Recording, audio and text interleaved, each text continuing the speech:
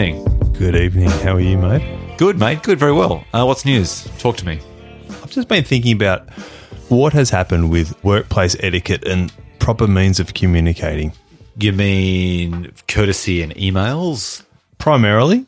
I mean, phone manner is one thing, which is probably a topic for another conversation, but particularly the ability of people to string full sentences together in written form has clearly gone the way of the dodo. This is the degradation of the written expression in the age of email through mobile phone devices and so on. I would say 80% of the emails I receive or send during the day are sent from my desk, from a computer, and the person on the other end is doing the same. So there's no excuse for typos, sent from the train, sent from the back of a cab or something on the way to a meeting. There's no sent from iPhone signature block at the end as the excuser. No, that's right. We've all sent typos on a text messages and automatically translate it to some completely different meaning word. You try and type the word fuck and it comes out as duck or freak. Yeah, happens to me a lot. So what's your complaint? Is your complaint about the lack of punctuation or lack of courtesy, the brevity?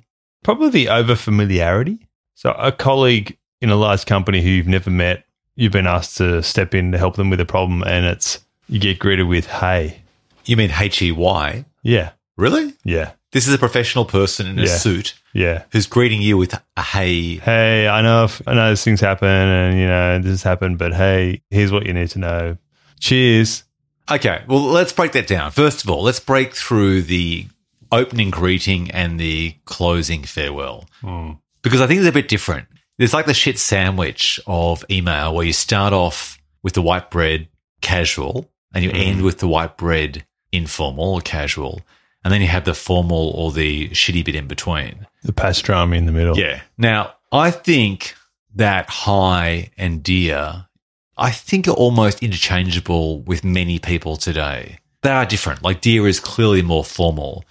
But hey, to me, that's definitely a text or WhatsApp or instant message or Facebook comment type greeting.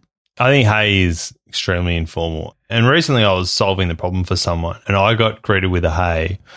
I'd never spoken to this person before, and I asked them to send me how they had informed the client of the error that had occurred, and the email they forwarded me, they're addressing the client as hey.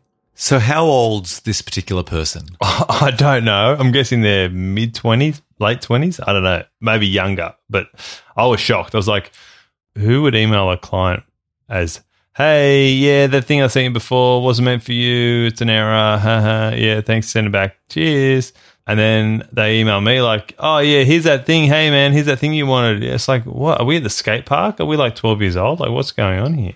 See, maybe it's the old cranky man and get off my lawn inside me, but I am cringing when I hear that. I've got a little bit of Clint Eastwood Gran Turismo. I mean, don't get me wrong, but also a bit of Gran Torino, or just Gran Turismo, the computer game.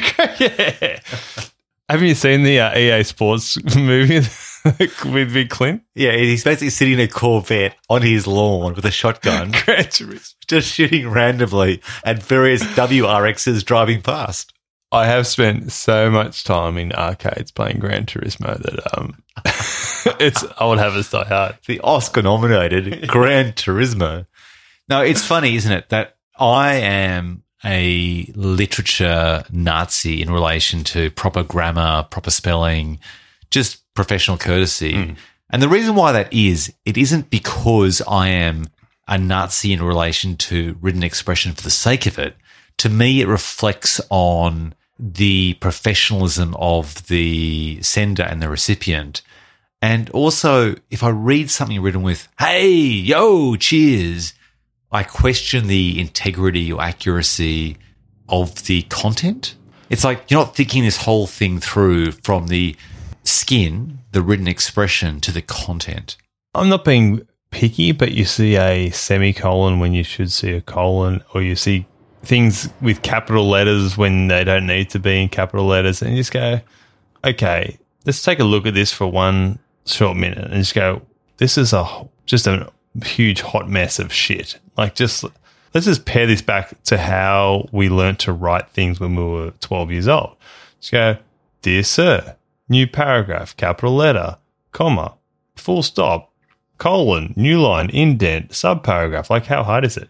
Do you know what I mean? And you're absolutely right, because you actually can use correct grammar yet still sound casual. You can actually even write, hey, insert name, comma, line break, etc. Yeah. And include like so, comma, name, comma, and so on. Yeah. And still sound like it's a very casual conversation, but at the same time, it's at least adhering to the basic tenets of correct English grammar. And what's your sign-off? Thanks, or are you a B or C or whatever your initial might be? Wow. Okay, so you have just, either coincidentally or you know me too well, you've just touched on two foundations of my farewells that I've kind of finessed in the last 5 years of my 15-year professional working life. As in you've been working on them for a while? No, as time's gone on, I've kind of finessed what I think is the perfect, most generic response suitable to most people. It covers most situations without me having to try and tailor in a bespoke fashion a very well thought out farewell to every individual person. So long story go on. So it's easier for you. You don't have to put too much thought into it. So what I found about 5 years ago, I was doing the regards, the best regards, and cheers as different alternates as farewells to people in written correspondence, namely email. But about 6 years ago, I transitioned to a single response that I'll give to potentially anyone from a CEO right through to a person on the low end of the hierarchy in a business. It's thanks, comma, new line, my name. And that way, what I find is that the thanks is doing double work. It's saying thanks, like it's being sincere. It's a bit cash, but it's formal enough. The people who expect respect, you're saying thank you. To people who are casual, it's informal enough. And so I use that now almost everywhere, except outside the workplace. I use usually best regards, and then after the sort of third email in that same correspondence chain, I'll just drop the regards and do best, comma, and any new person I meet who's a professional in my work job, I start with best regards. You start with best regards instead of thanks? Yeah. And then I earn my way to either best, comma, on my name, or thanks, comma. Once you work up a level of familiarity. With a stranger, I will start with, let's say it's a bank manager or someone I don't even know, but someone who I want to make sure I sound professional with. Not that I have ever emailed a bank manager, but let's say it's someone whose respect you want to garner. I will do best regards because I've always found regards sounds too formal, and to me it feels too cold. But how do you start the email? Do you go, Daniel, the thing you sent me before was wrong for these reasons, but here you go, here's another version. Thanks. Okay. Without being judgmental, I have never in my life started an email with someone's name like Daniel, comma, so-and-so. To me, personally, it feels too abrupt. And when I read an email from someone, I take it as, you. So I always start it as, hi, name, comma, new line. Or I'll say, thanks, Daniel, full stop, and then I'll respond. And the thanks can be sincere or can be passive-aggressive, where I think they're being an arsehole, but I'll kill them with kindness and say, thanks, Daniel, for your email. When in truth, I actually aren't thanking them at all. They've just been an arsehole, but I'm just trying to be nicer than not. And then I will then correct them or be firmer in some regard. But thanks for your email is usually my written equivalent of, with all respect, ... How about you? For a long time, I've done the whole name, thank you, blah, blah, blah, blah. Every email is name, new line, thank you, stop, new line, here's why you're a fuckwit. Or here's why I have to do all this extra work because you're a fuckwit. But yeah, so it's either the thanks at the end, as you say, or the thank you at the beginning. Either way, you get your thanks and go away and fucking do it. So I assume thank you is the harsher version of thanks. Yeah, so as you said, it's the passive-aggressive kicker at the start, and it sort of puts the reader in their place and lets them know who's boss. But on any, I guess, judgmental view, you go, oh, well, he did say thank you. So, I always think I want to ensure that if the emails are printed off and provided in a court of law or escalated to their boss or my boss, they could read them out. And if you read them literally as is, there's nothing possibly incriminating or too emotional or hostile or even relaxed. It's the bare facts, and it's about riding that line between being professional and courteous and convivial. And that's why I love doing the kill 'em with kindness routine, because the other person knows that you're a bit pissed off and they know you're being passive aggressive. But in the cold light of day, when those words are read out in a court of law, it reads as being courteous. It looks perfectly reasonable, if not even more so. Yeah, it's like you're being entirely understanding and appreciative. And I always think the reader would read that email and go, man, he could have said, fuck off, you asshole, but he's actually gone the other way when he didn't have to. And so it kind of gives you credit. What do you think about the whole, Stephen, I hope you've had a great weekend. New line, please see attached, blah, blah, blah. So you mean the email foreplay? It's generally either I hope you have a good day, or I hope you had a good weekend, or I hope you did have a good weekend, or will have a good weekend, or slash. Okay, well, don't judge me for this, but I'm a big proponent of How's that. your Thursday going? So, yeah, look, I do it a lot, because what happens is in my job when I'm the bearer of bad news, if I just go in cold, without saying too crude, there's no foreplay. Yeah. So I essentially have to basically lubricate the conversation. Jared Haynes style, no kissing. So my thoughts are that I kind of add that to the column of kill them with kindness.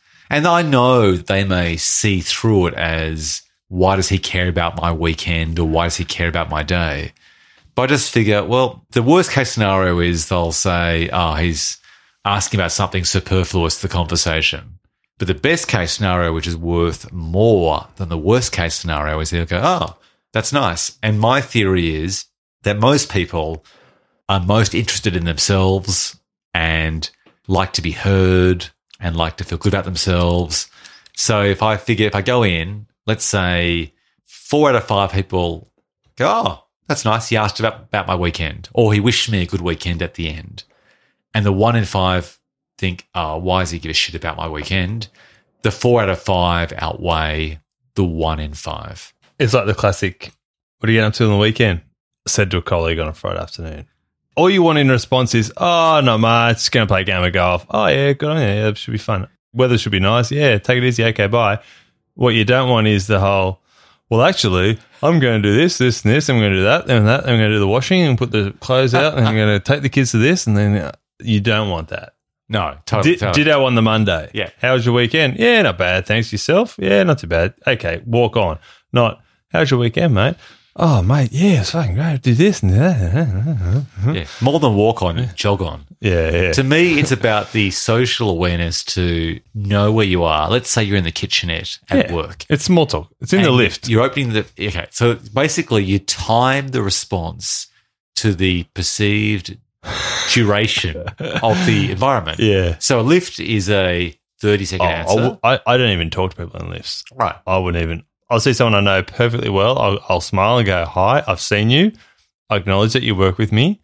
I'll wait till we get off on the same floor, and we'll have a 3-second chat as you open the door for me as we go into work. That's it. I agree. I'd prefer to That's it. give a promising big smile that leaves them wanting more than the chit-chat in the awkward lift environment where everyone feels a bit confined to speak to candidly.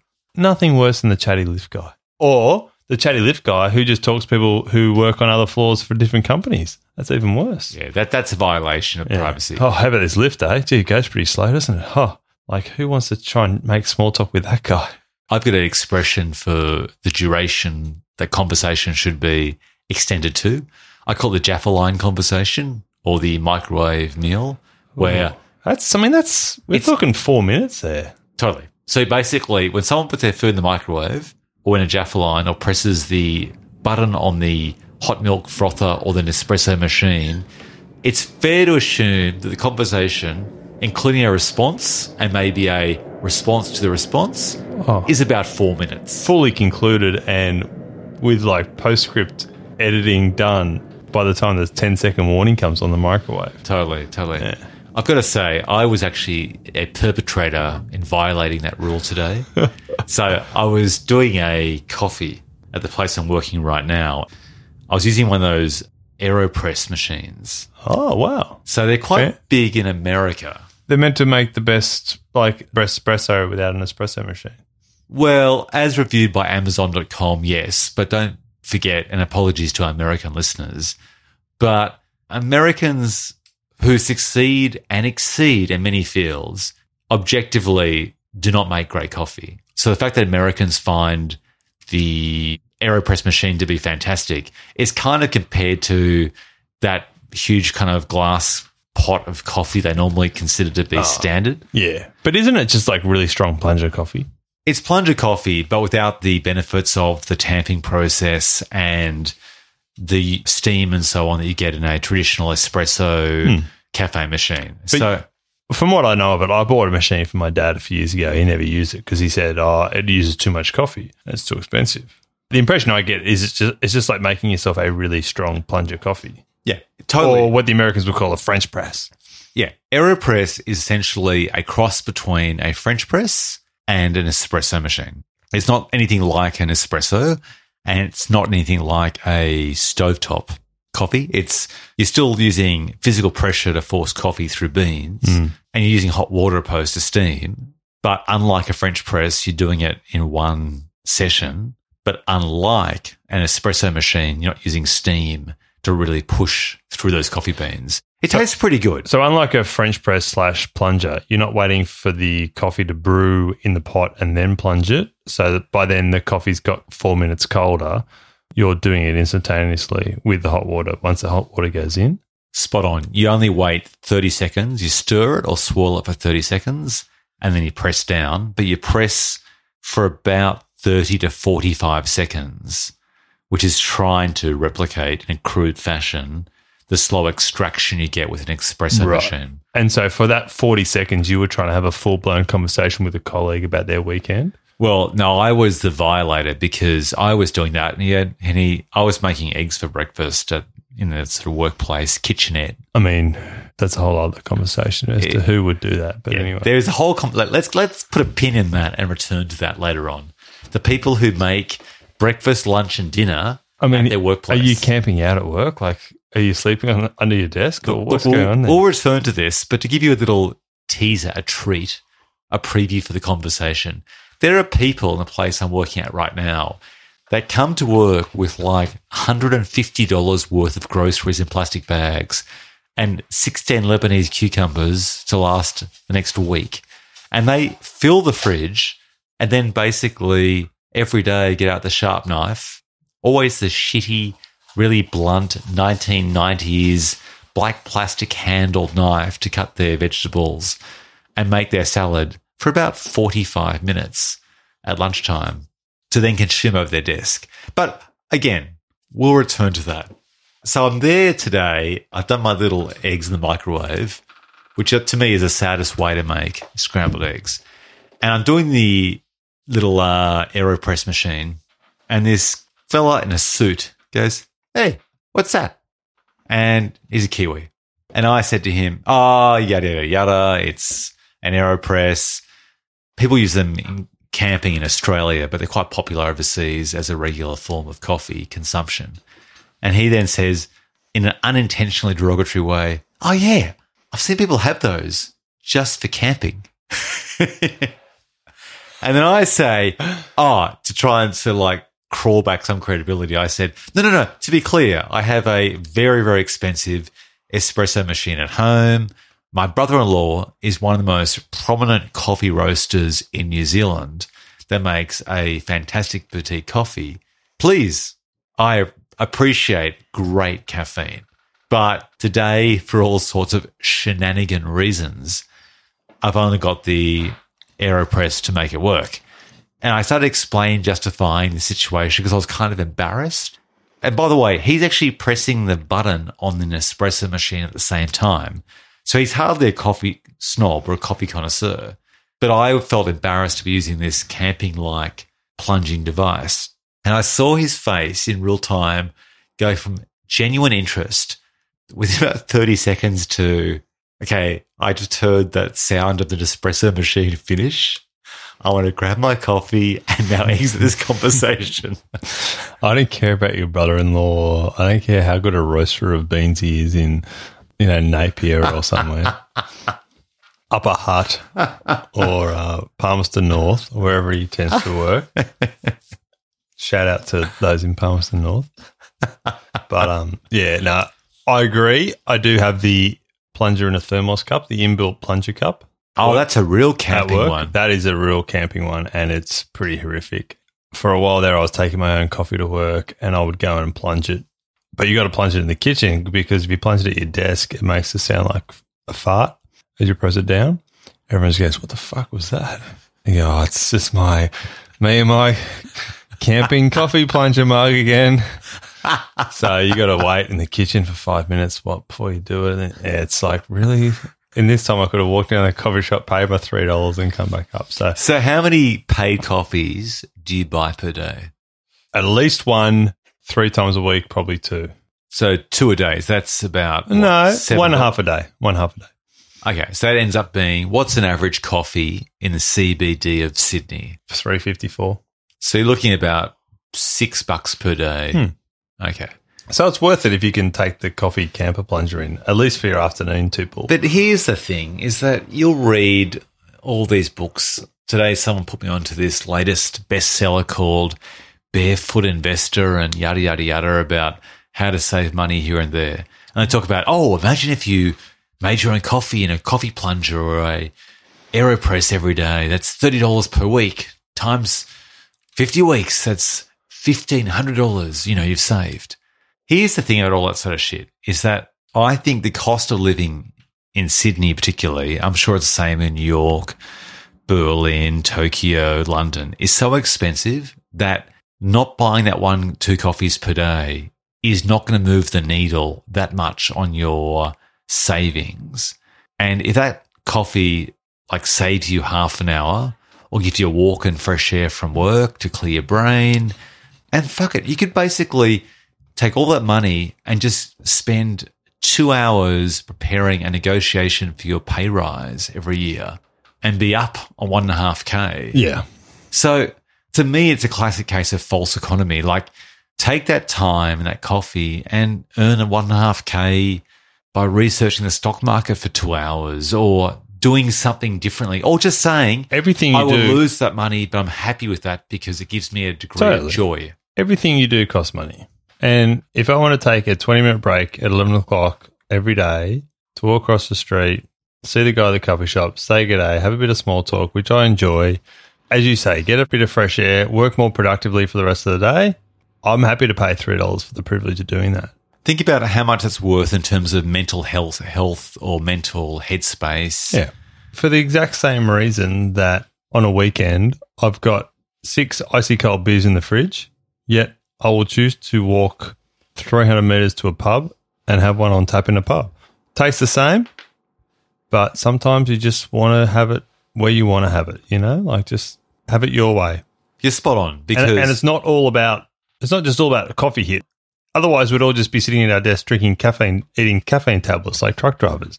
It's not the caffeine hit. It's the walk. It's the getting in the lift. It's getting up from the desk, as you say, and, walking down the stairs or walking through the lift. And same with the beer. It's like walking to the pub, seeing other people, small talk with the bartender, take the dog, which I like to do, sit down there by myself, have a nice cold glass of beer and walk home. That's the thing about all those investment books, and people give advice, armchair advice in how to save money or find shortcuts and life hacks in life. They ignore the importance of ceremony. And that's a very dramatic word, but ceremony is a gesture of difference. So basically, if your routine is a cubicle, the ceremony is getting up, moving, fresh air, fresh landscape, fresh environment, talk to someone different, clear your head.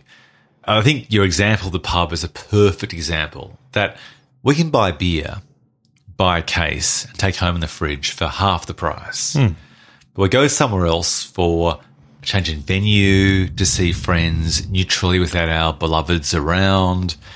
because we enjoy the ceremony of the pint being poured. We enjoy looking around us and seeing a few interesting characters or hot guys or girls or bits of conversation on the TV. Like, it's a ceremony of life. And if you boil everything down to the economics, you're living a life in a cabin, buying all your food and grog from Aldi and not socializing. Yeah.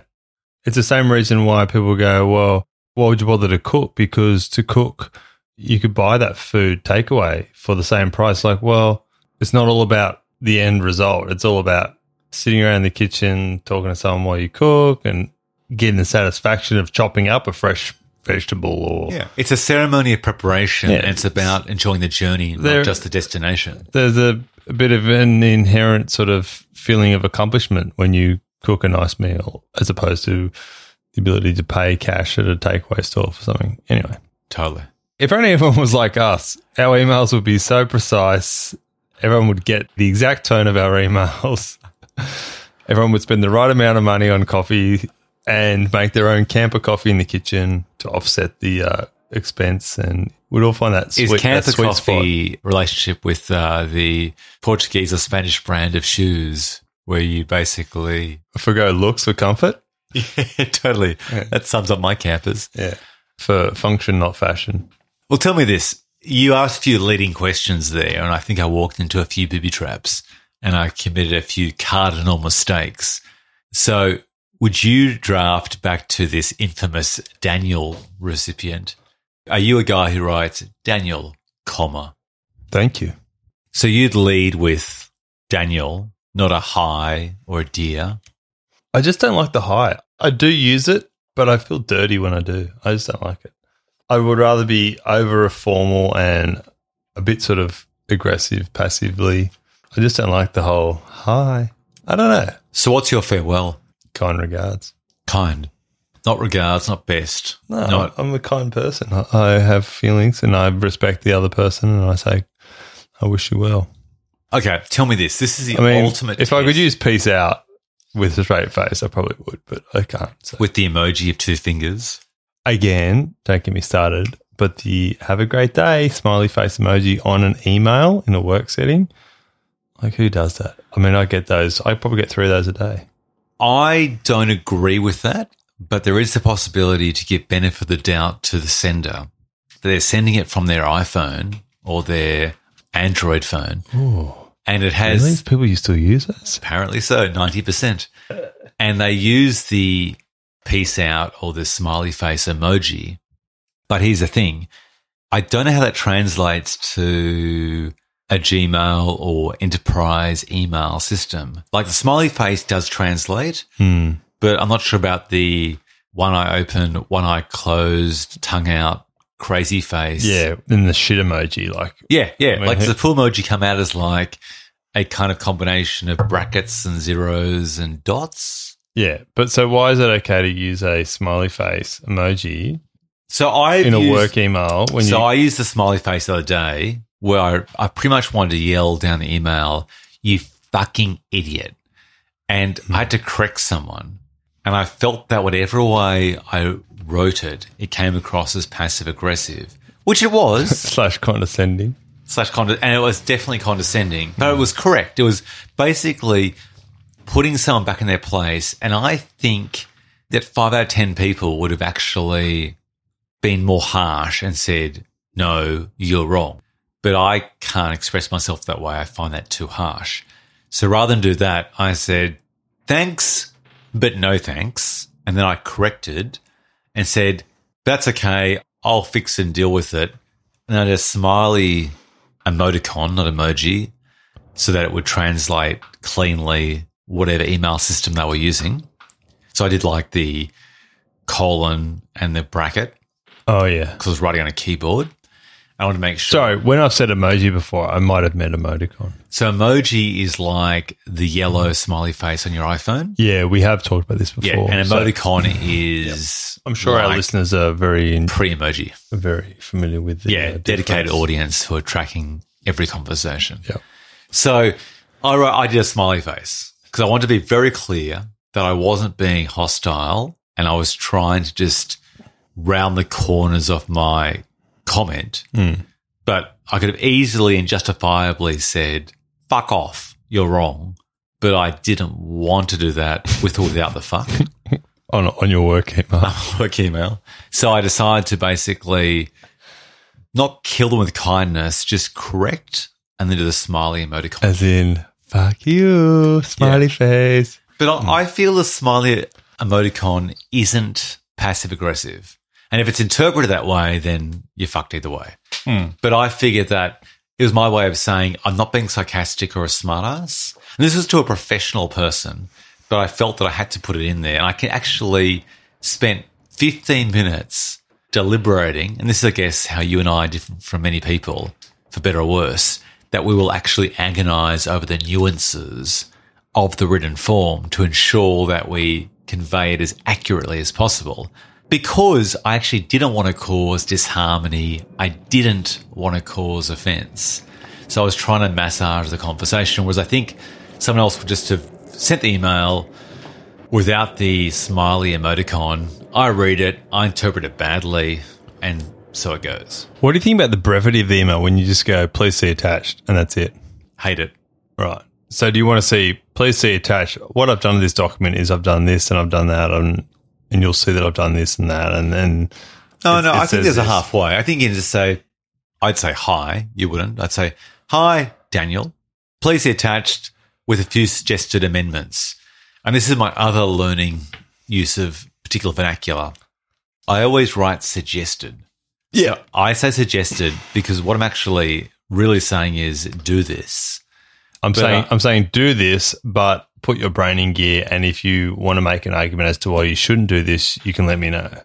100%. Yeah. And I say suggested that they feel this faux sense of choice, so they don't feel they're being told what to do. But also so that they feel like, oh, maybe I should read this myself and work it out for myself because they're liable. Yeah. Because it's suggested, not instructed. So therefore they have to read it and agree opposed to just accepting without consideration and go on. And so my attitude is always, hi, Daniel, please see attached with suggested amendments. And I always sign off almost every email I send to any artist or bureaucrat or suit with, please don't hesitate to email/call to discuss, which is a friendly way of saying, if you're confused, you disagree, you don't understand, give me a holler. But it's also saying, I've given you all the help I can. I'm giving you the offer to come back to me. But if you don't take me up on that, it's your fault. 100%. And so that's how I get stuff across to them in that way. I think that's a good strategy, and I do adopt that with a slightly different sign-off, but it basically means the same thing. What's your version? I'd say so-and-so, thank you. I've reviewed the X document and my comments are below, insert comments, new line. Please let me know if you have any questions, comments, or would like to discuss. Yeah, by offering them the opportunity to ask a question. If they don't, then you've kind of extinguished any conversation that has to occur. They can't come back and say, but. You've said, this is your window to contribute or concede/agree. Yep. And it's like, normally I don't hear from them for weeks, and then they go, oh, but I think you said, and I'm like, oh, okay. I've done like 150 of them since then. Which one was it? So I've got a sign-off on all of my phones and iPads, which is the same. The brevity thing. Yep. So if I ask you to recall it now, can you remember? Something like, sent from my iPhone, apologies for thumb/typos and brevity or something. Yeah, that's pretty good. Here it is. This is what I have. It comes from my phone or iPad.